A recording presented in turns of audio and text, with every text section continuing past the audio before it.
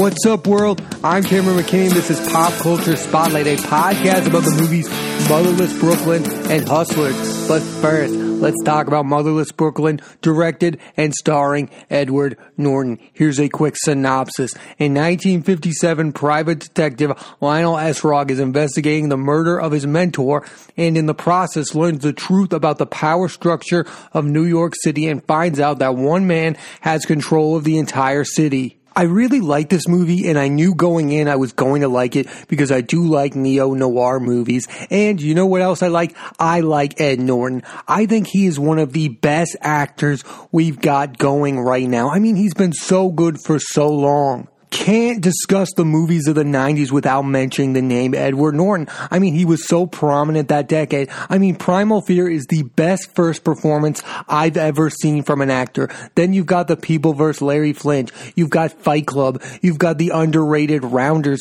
You have American History X. Even now, he's still working with some of the best directors. I mean, he's phenomenal in Birdman. He's really good working with Wes Anderson. He's been in 3 of his films. He's going to be in the next one, French Dispatch. I mean, he's just picking quality over quantity. I think that's what happens with movie stars. When they begin a career, they're in a ton of movies. I mean, Edward Norton was in a ton of movies, all those ones I talked about in the 90s, and they're all great. But then he started to be in like movies like The Italian Job, which is like, it's a fine movie, but he was in too many movies. So now I think he's picking quality over quantity, which I think is a good thing.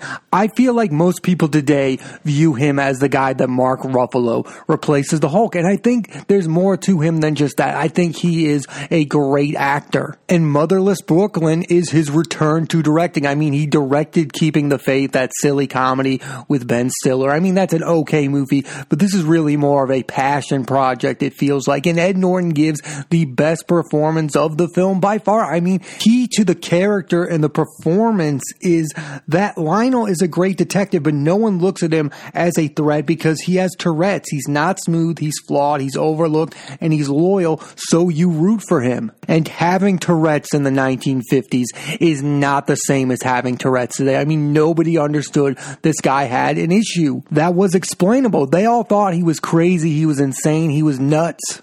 I think Norton here added something to the genre. I've become so used to watching Benedict Cumberbatch play Sherlock Holmes, and yeah, he's quirky and weird, but everyone knows he's a genius. This is a detective who is a genius. Lionel is a genius, but nobody views him as that because he has Tourette's. I mean, it's a new spin on the genre. I don't think I would have liked the movie as much if he was thought of as a reliable detective. No, this is like the backup guy. Bruce Willis plays the real detective, then he dies, and then Lionel basically fills in. It builds the movie. It makes the movie more entertaining and enjoyable. This character is proving he's a great detective for the first time ever. It's his big chance to solve the case. I mean, he's playing a detective who's not great at dealing with people because of his Tourette's. They all think he's crazy. In a weird way, it reminded me of the movie The Other Guys, directed by Adam McKay. I mean, Samuel L. Jackson and The Rock play these 2 cops that are killed, and then the other guys, Mark Wahlberg and Will Ferrell, have to solve the case. In the beginning, you are led to believe Bruce Willis is the great detective. He is then killed, and then Ed Norton has to be the guy who solves the case. I mean, that's comedy and this is genre, but I do see a parallel between both of those movies, and they're both great cop detective movies. The rest of the cast of Motherless Brooklyn is filled with a bunch of well-known names. I mean, you've got movie stars here.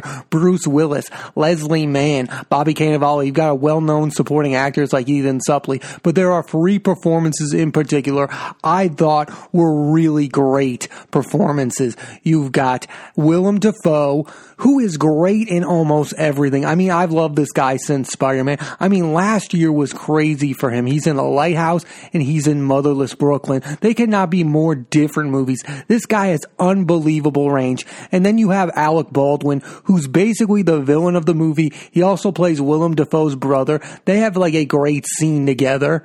And Baldwin's kind of become known as the funny guy in 30 Rock and Saturday Night Live, but I really like him in dramatic roles. He's a powerful presence and the perfect kind of guy to play the villain in a neo-noir film. And the confrontational scenes between Norton and Baldwin are maybe the best scenes in the movie. Baldwin's character is basically trying to buy off Lionel to get him off his case. The breakout star of this movie, however, is definitely Gaga Mbatha-Raw. I mean, she is fantastic in this film. You might know her from Beauty and the Beast. She has a small role in that. I think she is so good in this movie. She has an insane amount of chemistry with Ed Norton, and she is given a role that's basically the central plot of the film. I mean, other than Bruce Willis's character, she's the first character in the film that really understands Edward Norton's character and understands he's a good person who has a minor issue and she gets over it so fast. I mean, that scene where she invites him to dance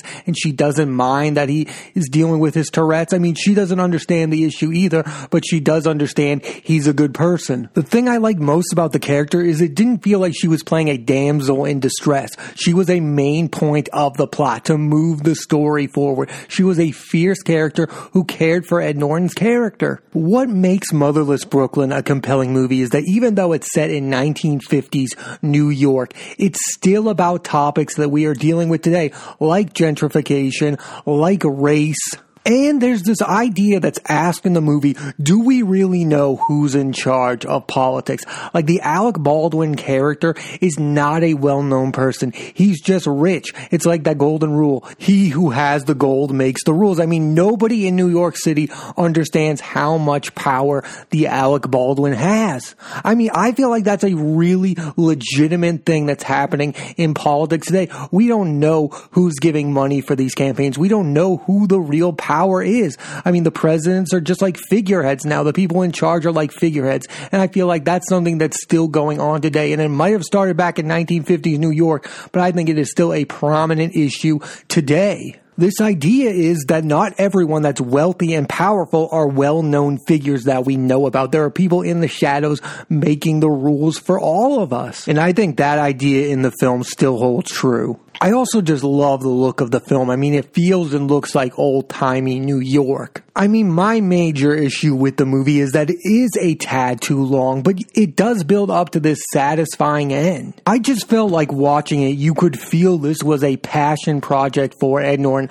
I read that he was going to make this movie in 1999, and then he changed the structure. The movie was originally going to take place in the 90s. He changed it to the 50s because he thought that character would fit better in that time period. That character would feel probably more misunderstood. I do believe that if the character was set in the 1990s and he had Tourette's, people would probably be more understanding towards the character. The movie is based off a book, so it's interesting that Ed Norton would change that much about it, but still keep what's the essence of the book going. I also think, though, that that's the point of making a book into a movie. Make it your own thing. Ed Norton was able to tell his story that he would want to tell in it. If he had just remade the book word for word, I don't really see the point of that. Yeah, that's fun to see what that book would feel like as a movie, but I mean, come on, he made it his own thing. It's not that much of a surprise to me that Motherless Brooklyn was not a financial hit, but I do think that over time, this film will have a greater impact. I think people will begin to understand what a fun, compelling watch that it is. I do feel, though, that it's not a movie for everyone. Like, I do feel like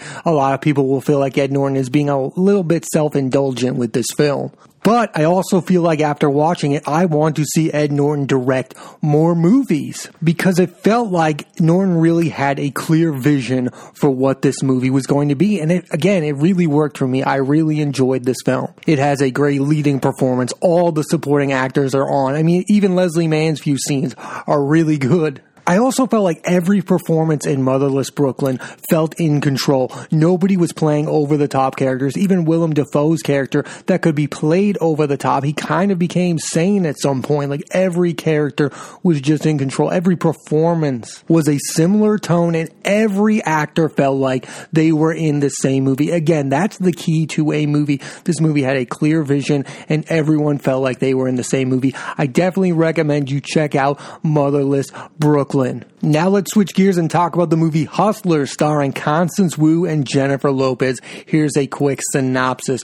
Dorothy, aka Destiny, gets a job at moves a strip club and teams with and befriends fellow stripper Ramona, and the two of them make a lot of money until the market crash of 2008, and in 2011 they reteam and form a group of strippers who drug and steal from their rich clients. Right off the bat that's a lot, and there is ways that this movie could be bad, but last year this was a lot of people's breakout hit. I mean, so many people were demanding Jennifer Lopez get her first Oscar nomination, and I think that performance is phenomenal. I mean, we become so swept up in the fame of Jennifer Lopez that we almost forget that she is also a really good performer as an actress, not just a musician. I mean, over the past decade, you think about American Idol, that's what I think about her the most in, and you forget that she was kind of a movie star. I mean, I watched Selena in school, and even then I understood that that's a great performance, and then she's in Out of Sight with George Clooney, and you're like,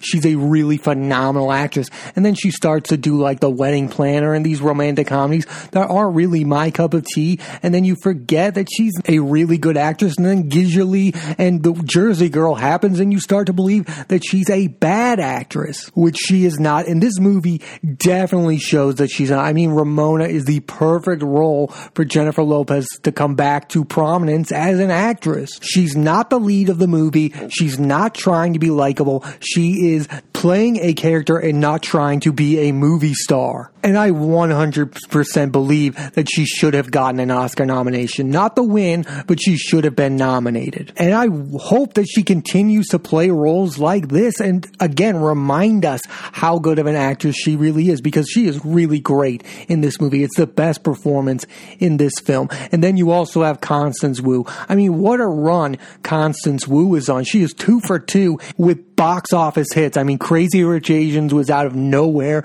You were like, who is that? She's phenomenal in Crazy Rich Asians along with Henry Golding and Awkwafina. And now you have Hustlers, which is again another surprise hit. I find it interesting that I feel like some people have criticized her performance in both movies, and I feel like it's just hard to be the lead character because you've got to be consistent. I feel like she's going opposite the more colorful characters like Jennifer Lopez as Ramona or Awkwafina in Crazy Rich Asians. I mean, she's not the one who necessarily gets to play these fun characters. I mean, she's the lead. She has to carry these movies and interact with these interesting characters. I mean, in both movies, she's playing these normal people who are put in these insane situations, like finding out the person you are dating is crazy rich or getting a new job at a strip club. I don't think Constance Wu gives the best performance of those two movies, but I think she is really good in both of them. I think she's better in Crazy Rich Asians, but I also think her performance in Hustlers is really compelling also. And it's also super impressive that she's been in 2 hit movies at the box office that aren't big time comic book movies. They're not spy movies. They're not action adventures. One is based off a novel, Crazy Rich Asians, and the other one is based off like a New York Times story, Hustlers. I mean, that's nuts that she hasn't been part of these big time properties, but she's having huge financial success with the movies that she's choosing. I mean, everyone is seeing these movies. A lot of people have seen Crazy Rich Asians, and a lot of people have seen Hustlers, and that's success in and of itself. Whether or not you believe she's the best part of those movies, I think Constance Wu is having a great deal of success as a leading actress right now. Then the rest of the supporting cast is filled with some really good actresses. I mean, I've always enjoyed the work of Lily Reinhart. I really liked her in Riverdale. She's also really good in this movie, Miss Stevens, alongside Lily Rabe and Timothée Chalamet. I mean, that was just a breakout role for me. I was like, who is that? I'm compelled to watch anything that she's in. Then you have former Nickelodeon star Keke Palmer, who is really good in this movie. She might be the funniest of all of the characters. She has some really hilarious moments. And then you have Julia Stiles, who's playing a reporter who's doing a story on the crimes committed by these strippers. I mean, she is really good in this movie. It's a smaller role, but come on, who doesn't enjoy the work of Julia Stiles? 10 Things I Hate About You is one of my all-time favorite films. The Prince in Me is also a decent watch, and then her work in the Bourne movies. She's also in Silver Linings Playbook in a small role. I mean, I really enjoy her work as an actress. The director of this film is Lorena Scafaria. She also wrote the script. I feel like Lorena explores the motivations of the characters and makes the audience wonder whether or not these people are bad people,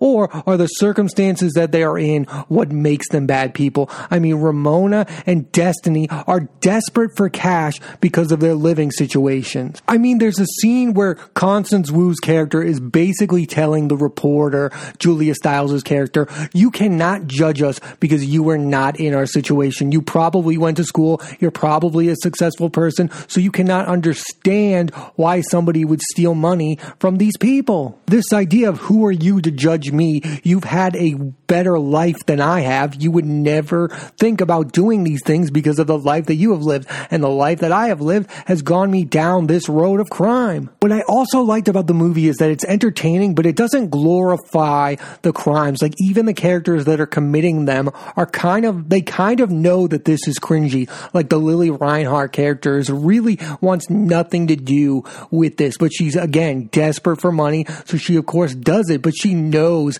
how cringeworthy these crimes are. I mean, a lot of people have made the comparisons to Martin Scorsese's Goodfellas. Like, I don't understand that comparison at all. I feel like the characters in Hustlers are committing these crimes and they don't want to be. The characters in Goodfellas want to be powerful gangsters. The characters in Hustlers do not want to be strippers who steal from their clients, but they are in a desperate situation to do so. Like the Robert De Niro, Ray Liotta, and Joe Pesci character in Goodfellas want to be committing crimes. The character in Hustlers do not want to be committing crimes. At least most of them. I think by the end of the movie, you start to wonder whether or not Ramona is addicted to getting away with it and getting these people's money. Like, she's doing it for the thrill of it. I also think the film shows the good and the bad about the friendship between Ramona and Destiny. I mean, their friendship is complicated. After seeing this, some people will believe it was a real friendship and some people will believe it's fake, that Ramona is just using Destiny. I feel like the director,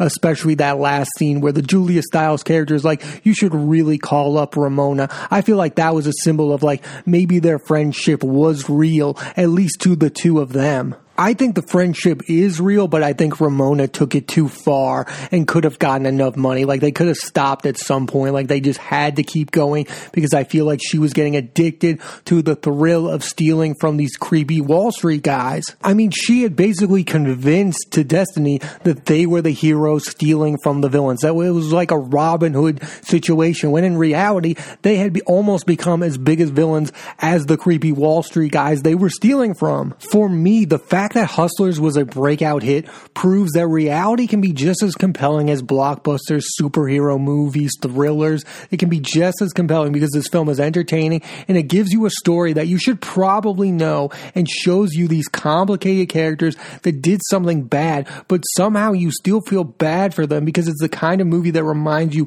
we are humans, we are flawed, everything isn't black and white and good and evil. Like, I'm not ready to call the Destiny and Ramona characters as evil, vile humans. They were, of course, in desperate situations to become successful financially. They were mothers. Destiny was caring for her grandmother. I also think the movie shines a light on the flaws of that industry of being a stripper. Like, there's a weird power dynamic, and clearly at some point a stripper will want to change that dynamic and feel like they are the ones who have the power. And this is one where the Ramona character was really desperate to change that dynamic. That's how something like this could happen in real life. Like, I find it fascinating that these two types of characters in these movies both put each other inside this box. Like, the male Wall Street guys put all the strippers inside the same box, and then the strippers put the Wall Street guys in the same box. They all view them as creeps. Like, there's one scene where Destiny starts to realize that she is affecting the life of a real person with kids and a family, and the Ramona character is like, what are you doing? This is the villain. We are the heroes. Neither side really viewed the other as actual human beings, and it backfired on both of them, basically. That's probably my favorite scene in the movie because at that moment, Destiny is realizing that she's ruining someone else's life the same way that her life was somewhat ruined. the movie really lets you decide for yourself. I mean, there are no heroes and villains in this one. You're obviously not rooting for the strippers by the end of the movie, but you do kind of care about them as human beings. Like, you understand the situation that Destiny is in, and you understand the situation that Ramona is in, and you feel bad for the both of them. I really enjoyed this movie. And again, I just really like that message of just because somebody does a really horrible thing does not necessarily mean they are a horrible human being. Like, I think that's something that we should continue to explore in movies. And I think this movie explores that idea brilliantly. Again, a powerful performance from Jennifer Lopez, a really good performance from Constance Wu, and a lot of really good supporting performances. I definitely recommend you check out Hustlers. Thanks for listening to this edition of Pop Culture Spotlight. I'm Cameron McKinney. There'll be a new episode of the podcast every Thursday on Apple Podcasts and iTunes. And this week I put the spotlight on the movies Motherless Brooklyn and Hustlers. Next week I'm putting the spotlight on actor Guy Pearce in the movie Seberg starring Kristen Stewart. So tune into that and please rate, review, and subscribe.